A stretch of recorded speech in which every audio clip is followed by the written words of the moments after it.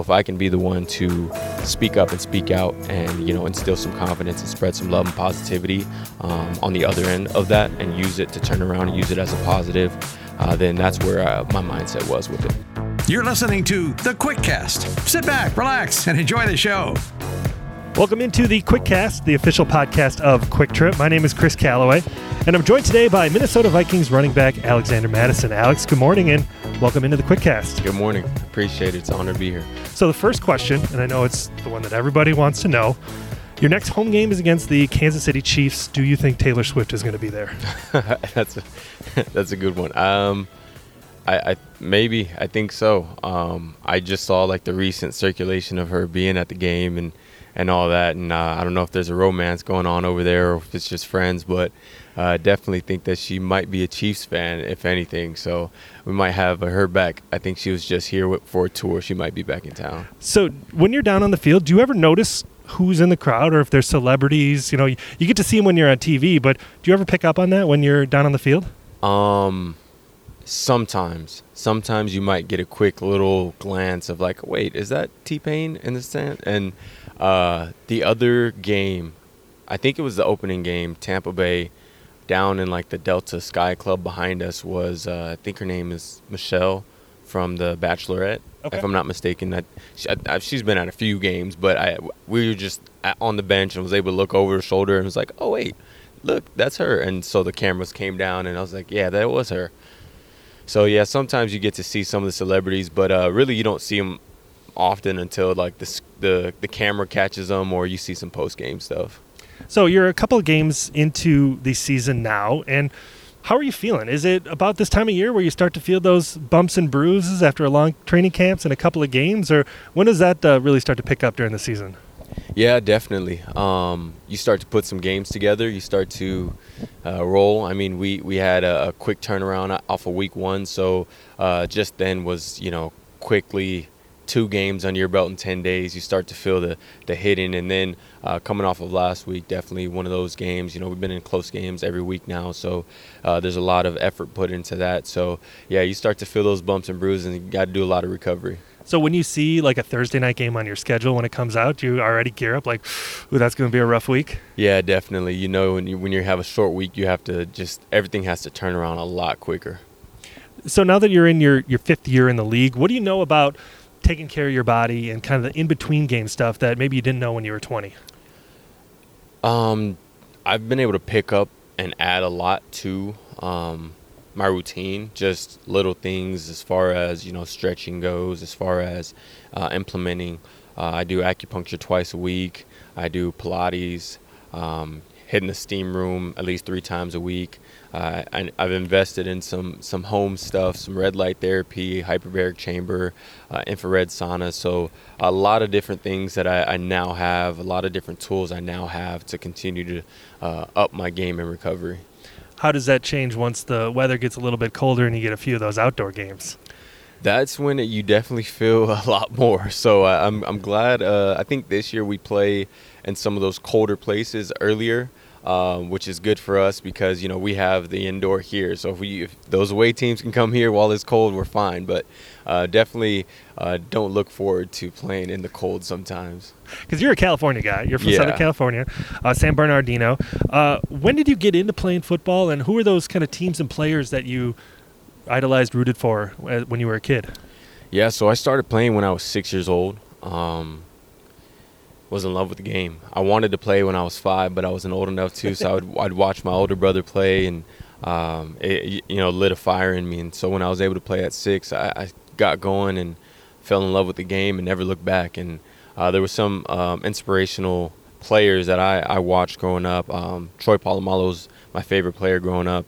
Reason why I wanted to be in the NFL was because of him, and watching some of the backs like Jamal Charles, Marshawn Lynch, and Adrian Peterson were really big motivation in my career. And so you get drafted to the Vikings, and Adrian Peterson, one of your idols there, you think, okay, these are some pretty big shoes that I'm going to have to step into someday? Yeah, definitely. It's one of those things where it's it came full circle where, watching him and everything that he's done and being able to come here and be a part of this great organization, and then being able to meet him, play against him was something that was just, beyond what I could ever imagine, beyond what I could ever see happening in my life. So it's just a real blessing to be in this position now. So you start out growing up in Southern California, you end up in college in Idaho. You're at Boise State. Obviously, it's a well-known football school, but what was your recruiting process like? How did you end up choosing the Broncos? It was a pretty interesting recruiting process. My first offer came from Washington, and Coach Peterson had just left Boise State and went to Washington, so that kind of kicked it all off. And then once that happened, the Pac-12 and the Mountain West offers started rolling in, and really just boiled down to what was the best fit for me. I was, very, very strict on having a great education. That was kind of where my first instinct was, where can I get a great education? Where can I be the least distracted? Where can I have the best opportunity to grow as a man, both on and off the field? And Boise State, they just, everything about them, the blue collar mentality, the culture there is contagious. And just being able to spend some time with them prior to committing, I was able to see, it was a place for me. And, I didn't know too much about how cold it got there, but I just knew it was some blue turf and a great place to be. So, I made the decision to go to Boise State. So that was my next question. The blue turf, you see it on TV. Is it as weird to play on as it looks like it is on TV? No, not at all, actually. It's actually fun. Okay. I mean, you forget that regular grass is green. It's you go to an away stadium and you're like, oh, this is nice. And you should, it's just one of those things your eyes get used to. It's a fun environment, extremely electric place to play. So you having some success in college. At what point did you start to think that the NFL was a real possibility for you? I would say towards the end of my junior year, when my coach called me in and talked to me about the insurance policy and agents and situations like that. And I kind of, snapped out of it. I was just living in the moment, living in it. We're on a roll as a team on a championship run stretch. And then when he pulled me into his office to talk to me about some of those things, and if I had thought about it, I really hadn't. So then it kind of shook things up for me, and I was like, oh, wow, like I forgot, to take the next step and think. But, just being in a moment, having fun, playing with your teammates is really, it takes away all the pressure of everything else. And so that's when I kind of really got that first inclination that, this is real. This is a moment where I have to make a decision whether I'm going to declare, whether I'm going to stay, because, it's a real possibility. And you had a pretty unique end to your college career. You had a couple of 200-yard games. You're really rolling. You get into the bowl game there, and you get about, 10 minutes of play before it's called. And then all of a sudden, your college career is sort of over. What was that kind of feeling like maybe the rug got pulled out from under you a little bit? Yeah, I took it as a sign from God that, that was enough. I finally was healthy. My time at Boise, I hadn't had a healthy off season. I was finally healthy coming out of that game, and it was just interesting because I was going to use that game as a, either go or stay type of game. So for it to be cut short like that, it was definitely frustrating and confusing for me, because if I would have went for 200, I was out of there. And if I would have, had a bad game, I probably would have stayed.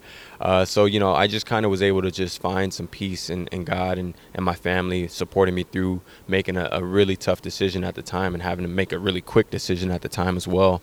And just understanding, walk away from this amazing career and amazing time I had at Boise healthy, and, take a chance and go chase a dream. So you go through the whole draft process.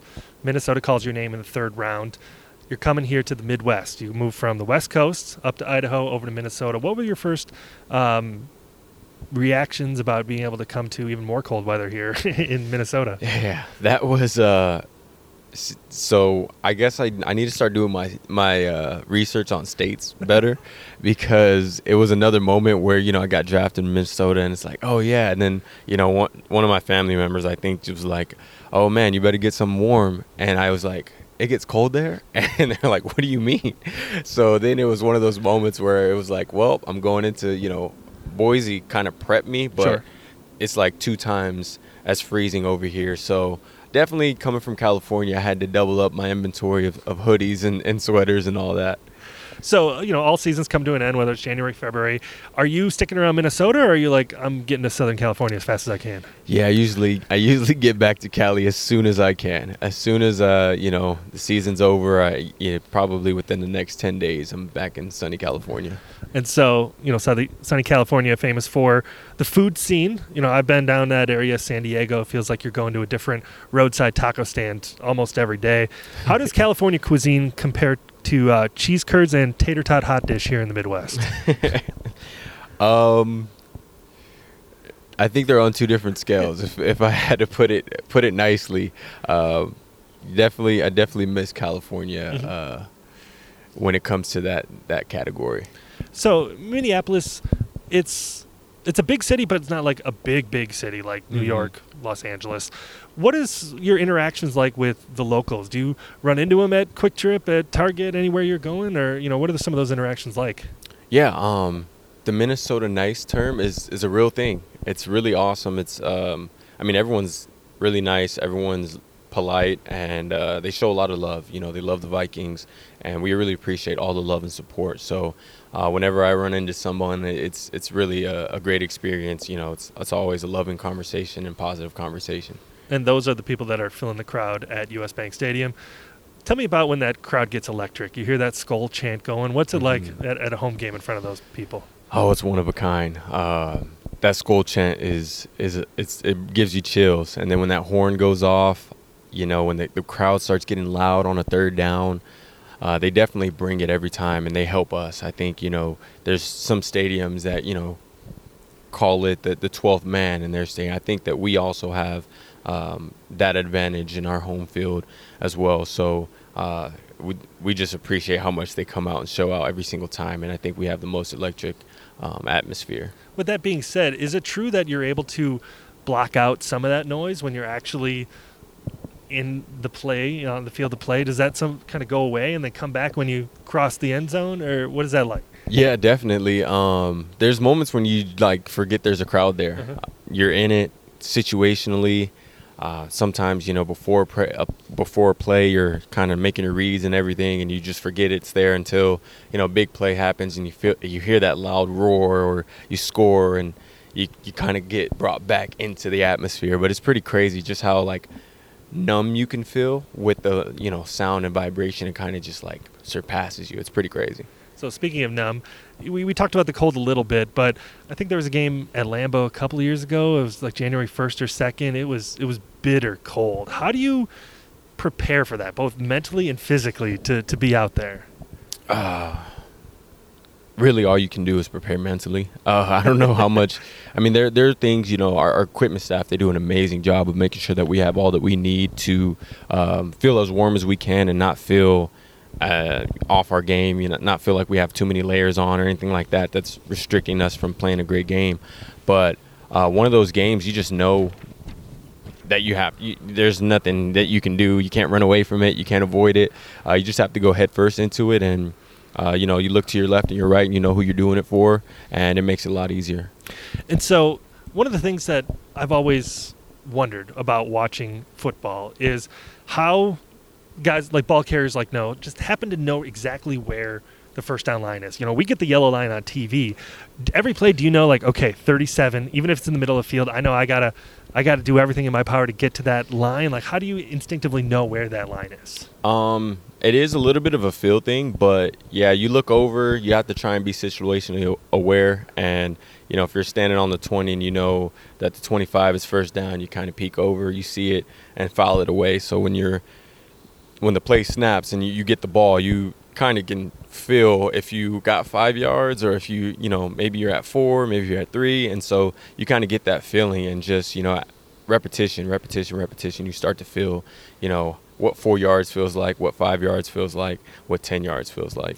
And what is your sort of theory as a ball carrier about stretching the ball out? Obviously, depending if you're going into the end zone, you want to make sure you're holding on to it, whether we like that rule or not. Probably not if you're a Vikings fan this year. But, you want to protect the ball. You want to get that extra yard. How do you kind of battle that mentally between, sometimes going down is the right move as opposed to giving it up? Yeah, it's definitely one of those things where you have to understand what the situation is. You have to understand what's left on the clock. You have to understand there's a lot that goes into whether that's an appropriate move or not. And there's really only a few times where that's okay. 2-point conversion, game on the line, last play of the game. Those type of situations, when there's pretty much zero risk in you doing that, that's one of those situations you can go ahead and give it a try. But for the most part, we like to try and hold on to it and live to see another day, just because, like you said, there's the rules that they have. There's a lot of different rules that come into play when it comes with the ball being out. And so as much as we can try and avoid that, that's what we try and do. And so I want to talk about home a little bit. I saw on Instagram you posted it was just your little girl's first birthday. Being a dad, having to be away on some road trips and then coming home and getting to be dad, what is that balance like that you're kind of figuring out between the work-life balance there as an NFL player?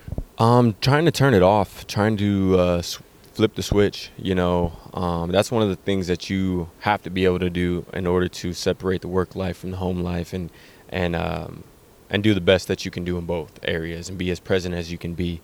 Whether I have a bad game, whether we lose, whether any situation like that, I can come home, see her face, see her smile, and immediately be, have joy. And I think that's where as players, we have to be able to do that. Our families, our friends, our loved ones, our kids, we have to be able to flip that switch so we can be as present as we can. And we understand that at the end of the day, it's bigger than football. It's bigger than the game. It's a lot of people out there that we love and care for that are supporting us. Gives a little perspective to it all, right? Yeah, definitely. And you've kind of ventured into that field with your foundation as well. I Am Gifted. It's a foundation, it's a clothing brand, and it's a really cool message that's behind it. Can you tell me what about it inspired you to want to create and be involved with such a cause? Yeah, I wanted something to be more than just a brand, more than just some Alexander Mattison merchandise or anything like that, but I wanted to start a movement. I wanted to do something that was potentially impactful. So thinking about it, after my second year, going into my second year, we got started with I Am Gifted, and it's to encourage everybody that you're born with a gift and you just have to find it, embrace it, and use it to shed light in the world. And so through that, we love to try and do all that we can to spread love and positivity in the world, and even just through the subliminal message of reading I Am Gifted on a t-shirt or a hat or anything, you told yourself in your own mind that you are gifted. And that's one of the small powers that there is in positive self-love and words of positive affirmation. So our emphasis on mental health is big, and we do a lot of causes to create dream chasing opportunities for youth and emphasize the importance of mental health and suicide prevention. And that sort of gets into my next point here. Getting into the Week 2 game against the Eagles, it's an entertaining game. It's fun. It's nationally televised. At the end, it didn't end up going the Vikings' way, but you went on social media after the game and shared some of the nasty things that end up in your DMs following the game. What made you want to take those screenshots and share that all publicly? It was a moment where, you take a step back and you think, this is bigger than football. This is a moment where it's definitely personal and crossing the line of just human ethics and morals and values. And I know that there are so many other players out there that are experiencing that or worse, whether it's an NFL, college, whatever level of sports there is, this is happening in the world. And I know I'm not the only one. So it wasn't a moment of, need for pity or attention or anything like that, but definitely I've found my voice over the past few years dealing with my own mental health journey and all, and just wanted to speak up and be an advocate and be the one that if no one was going to say anything, I was going to be the one to make this more real than people think it is. Sure. Because people think like, oh yeah, it happens, they probably get messages, they probably like, of course, this is what they do, so what, shrug it off, shake it off or whatever. But seeing messages where, they are telling you to commit suicide and using racial slurs. And there's kids out there in this world that are probably dealing with some of these things. So if I can be the one to speak up and speak out and, instill some confidence and spread some love and positivity on the other end of that and use it to turn around and use it as a positive, then that's where my mindset was with it. So you're still a young guy. You grew up in social media has been a part of your life probably as long as you can remember.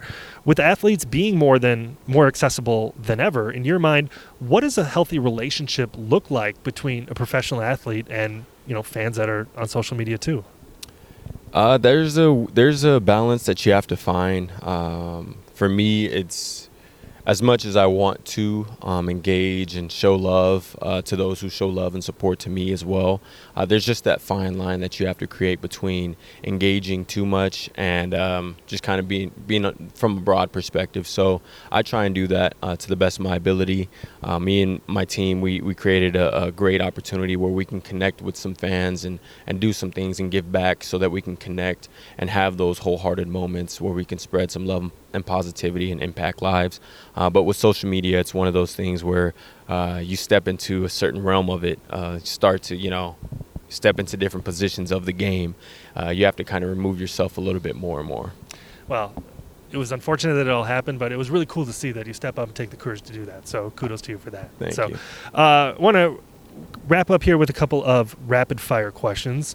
All right. Do you have a pre-game meal that you have to go to every week?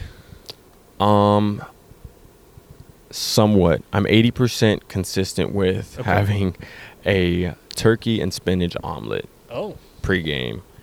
And then if I don't get that in, then it's usually like eggs and a banana, maybe an Uncrustable, but not too much. Keep it light and then, get rolling. Okay. What about if you want to indulge a little bit post-game? What do you do? Post-game, I love a good soul food grub. There's a place out here called Mama Sheila's. Amazing.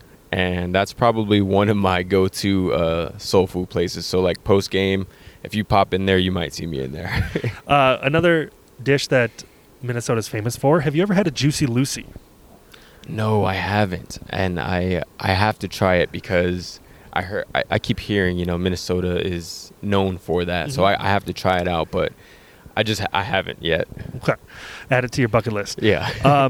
In your opinion, who is the best running back of all time? Oh, man. That's a loaded question. All time? I think I'm safe to say because of the era that I grew up in, I might have to lean on Adrian Peterson. Okay. Just a very inspirational back from my time and my era and shaped a lot in my game after him. And, yeah. We'll accept that as an answer. I would have said Barry Sanders. Yeah. I mean, those highlight reels are incredible. He is. He definitely is up there. But, yeah, AP definitely high on the list. What is your favorite opposing stadium to play in? Opposing stadium. Seattle's pretty fun. Yeah. Seattle's pretty fun. Nice hostile environment. I think Seattle's pretty fun. If I had to go with one, it might be there. Okay. It might be Seattle, yeah. What is the best item on the Quick Trip hotspot? That is an interesting question. Everything. Everything. Can't go wrong with that answer. So then, if you are stranded on a desert island, if you could take one Quick Trip item with you, what would it be? In the case that I'm stranded, I might have to get just like a pack of some mini donuts or something off the shelf, and then maybe grab a bottle of maybe some milk to go with it, some Quick Trip milk. Yep, and just kick back on the stranded island beach and just pray someone comes and gets me. Milk and donuts till someone gets there. Well, very, very cool. Well, Alexander Mattison, we appreciate your time today. Best of luck with everything going on this season, and we'll be sure to catch all the Vikings games this year. Sounds good. I appreciate you. Thanks, man. We'll see you next time. Thank you. Thanks for listening to the Quick Cast. Hey, we'll see you next time.